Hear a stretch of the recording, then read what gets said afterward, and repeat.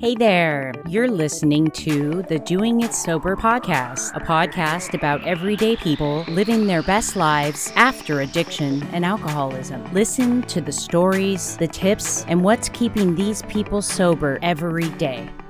I am your host, Daniela Park, also an addict in recovery with over 13 years sober. I have co-written a few books and have my very own recovery store. To learn more about me, go to doingitsober.com.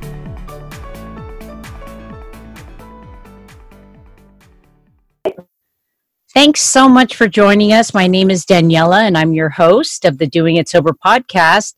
And we have one of my favorite gals on the show today. She is a social media sensation in my eyes. I love following her life. She's so great. She's a 35-year-old woman originally from Atlanta, Georgia. She currently is living in Southern California and has partial custody of her 13-year-old son, which I know she loves very much.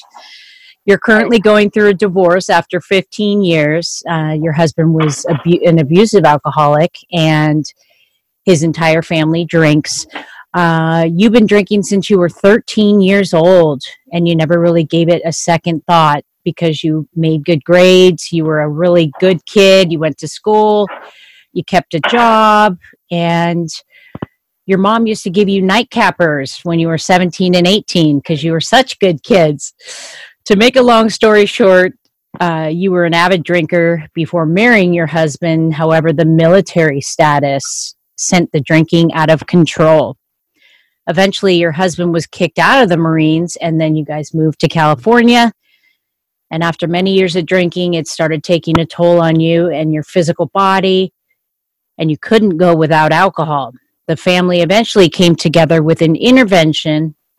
They sent you to a non-medical detox center in Garden Grove, California, and after a couple of days of detox, you had delirium tremens and was admitted into the hospital for alcohol withdrawals. They insisted on me going to an AA meeting right away after returning home, and you did go to one. However, it left you feeling lost and depressed. I have not had a drink of alcohol since I was sent to detox on April 3rd, 2013. Let's welcome Amanda Washington. Hi. Hi, Amanda. Thank you for having me. You got it, sister. So I'm really curious. So what do you think the military had to do with putting your alcohol into out of control status? It's just that type of environment. All those young kids, they're, always trying to impress someone. It's not drink one to be socially. It's drink one to get drunk. So, it had a lot to do with it. There's bars everywhere. It's a military town. That's what people do. That's what they do. They go off the base to go drinking. And so that's what we did. We lived off base. So my husband didn't have to check back in through the gate. We just, got it as plastered as we needed to. And it was in South Carolina. They didn't even check our ID. Wow. Yeah.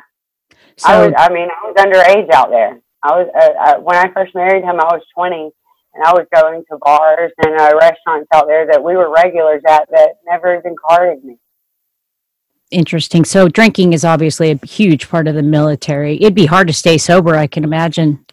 Oh, yeah, absolutely. So you put up with this guy for 15 years. You finally got rid of him. Well, yeah, about 13. We've been going through the motions. But, yeah, about 15 years. Yep. Is that when you got sober, you realized, or did you try to make it work out after you got sober? I tried for a little while to make it work out, but, shortly then after realized, hey, this isn't working.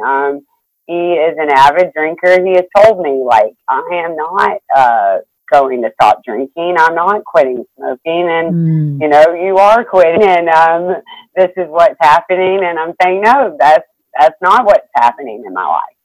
Got it. I control my life. Yeah. Good for you. It's amazing the power we get once we get off drugs and alcohol, the confidence and the power that we build within ourselves to do things that we normally wouldn't have the power to do. You think that the alcohol or drugs is a confidence builder, and it's absolutely the opposite. I heard that yesterday, and I totally wholeheartedly believe that. Absolutely. It's the opposite. It makes you into a shell, and I feel like I'm finally like broken out of my shell. I'm like, yay. Yeah, you're wonderful on Instagram. I love watching you. You are a valet currently at the Children's Hospital. Yeah, I'm the lead supervisor here. I have a team of ballet boys. Love all of them.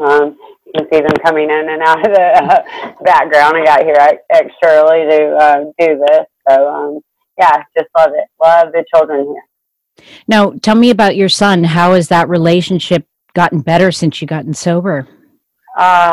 Much better.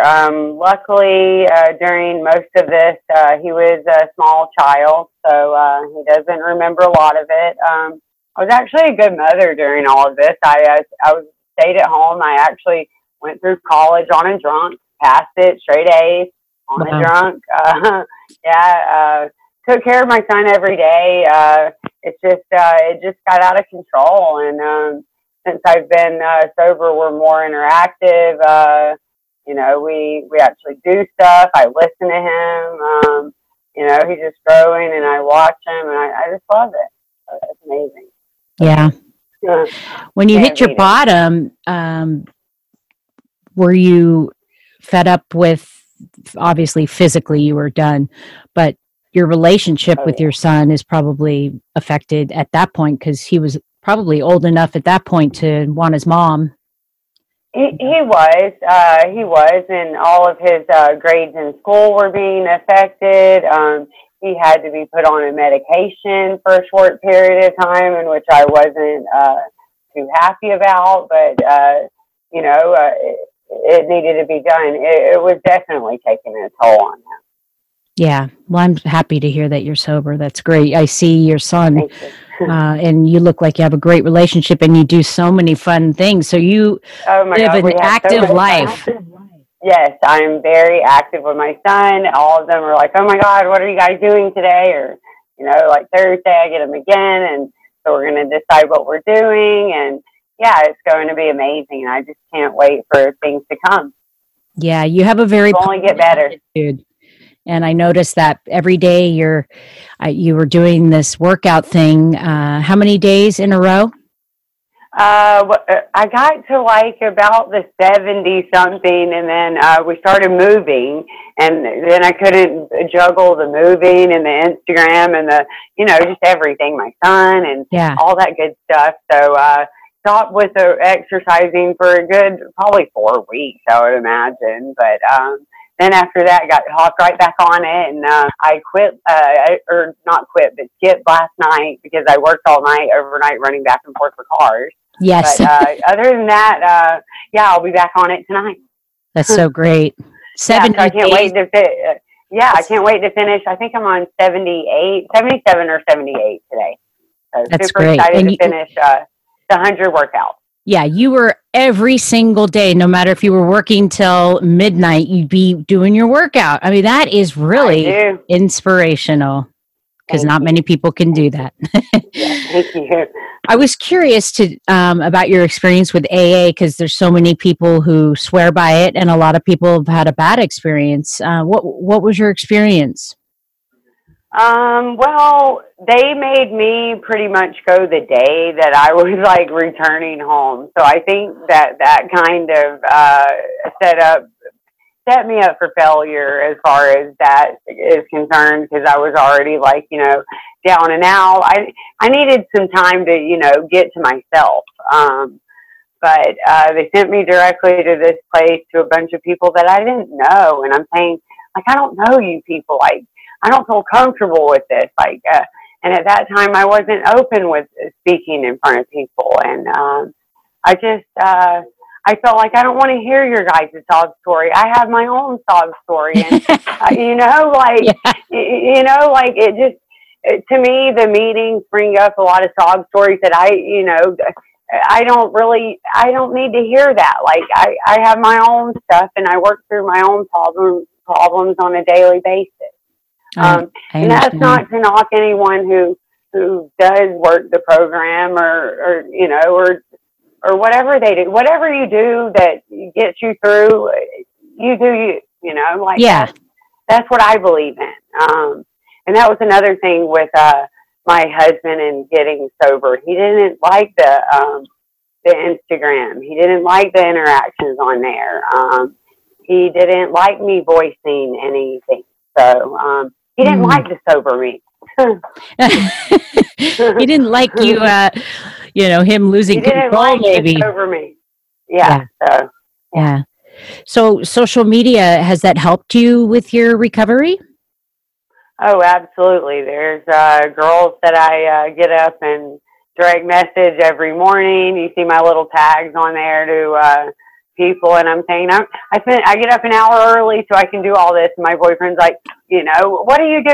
I'm saying I do what I got to do to make it through this day, and then I get to work, and I pretty much post my whole life story on there. It helps me. Yeah, it helps me. It was something I was told at home, like, hey, you can't do this, and I'm saying, yes, I can, and watch me, I'll overdo it. I love it. That, you know, we should be able to live the way we want to live. Ethan's like, Mom, get off there. You can't do that. And I'm saying, we live in America. We can. Yes, we can. Yes, we can. I love it. Can. So maybe if you could give a few tips out to anybody who might be struggling, you know, getting sober, anything you want to. Tips. My main thing would be stay busy. Stay busy. Busy bee. You have to stay busy. If you get in your head, you will go crazy. You can't get in your head. You have to stay busy. Try to get a job. Try to get to a volunteer if you can. Get a social media page. It helps a lot of people on a lot of different avenues. I mean, like my son, it helped him get off the medication. He's no longer taking medication because he does an wrestling Instagram page. So it's therapeutical for a lot of people. Right. So I would say stay busy. Talk to people. I mean, even if it's perfect strangers, I find that I get along more with perfect strangers than I do with my entire family or people that I work with. I mean, it's sad, but it's true. I agree. You know, it's so weird how close we feel to people because we watch their daily lives and we interact with them on social media. So I'm talking with you, but I feel like you're one of my friends that I already have known for a while. I know. I can't wait to go visit my mom because I'm saying I want to go drive to see Daniela, you know. Oh, wow. Over there. Yeah. Awesome. So that might be a thought that we could. Oh, for sure. Arrange. I would love it. And that's I've already spoken. Yeah, I told my mom all about you.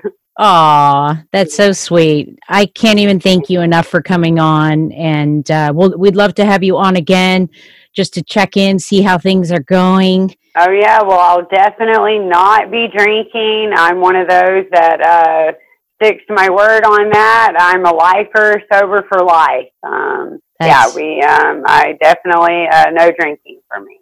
So where can people find you if they want some inspiration? If they want some inspiration, they can follow me at Lady Slays Ballet on Instagram. I do not Facebook. I focus solely on Instagram. And that's the only place you can find me. You can direct me up. You can, we can chat there. I chat with lots of girls on there. All over the world, Australia, UK, from Canada, from Florida, Texas, all over, everywhere, all different time zones. That's really great. I'm so happy to talk with you, meet you, and for your sobriety. And you just keep on smiling. And thanks for coming on the show.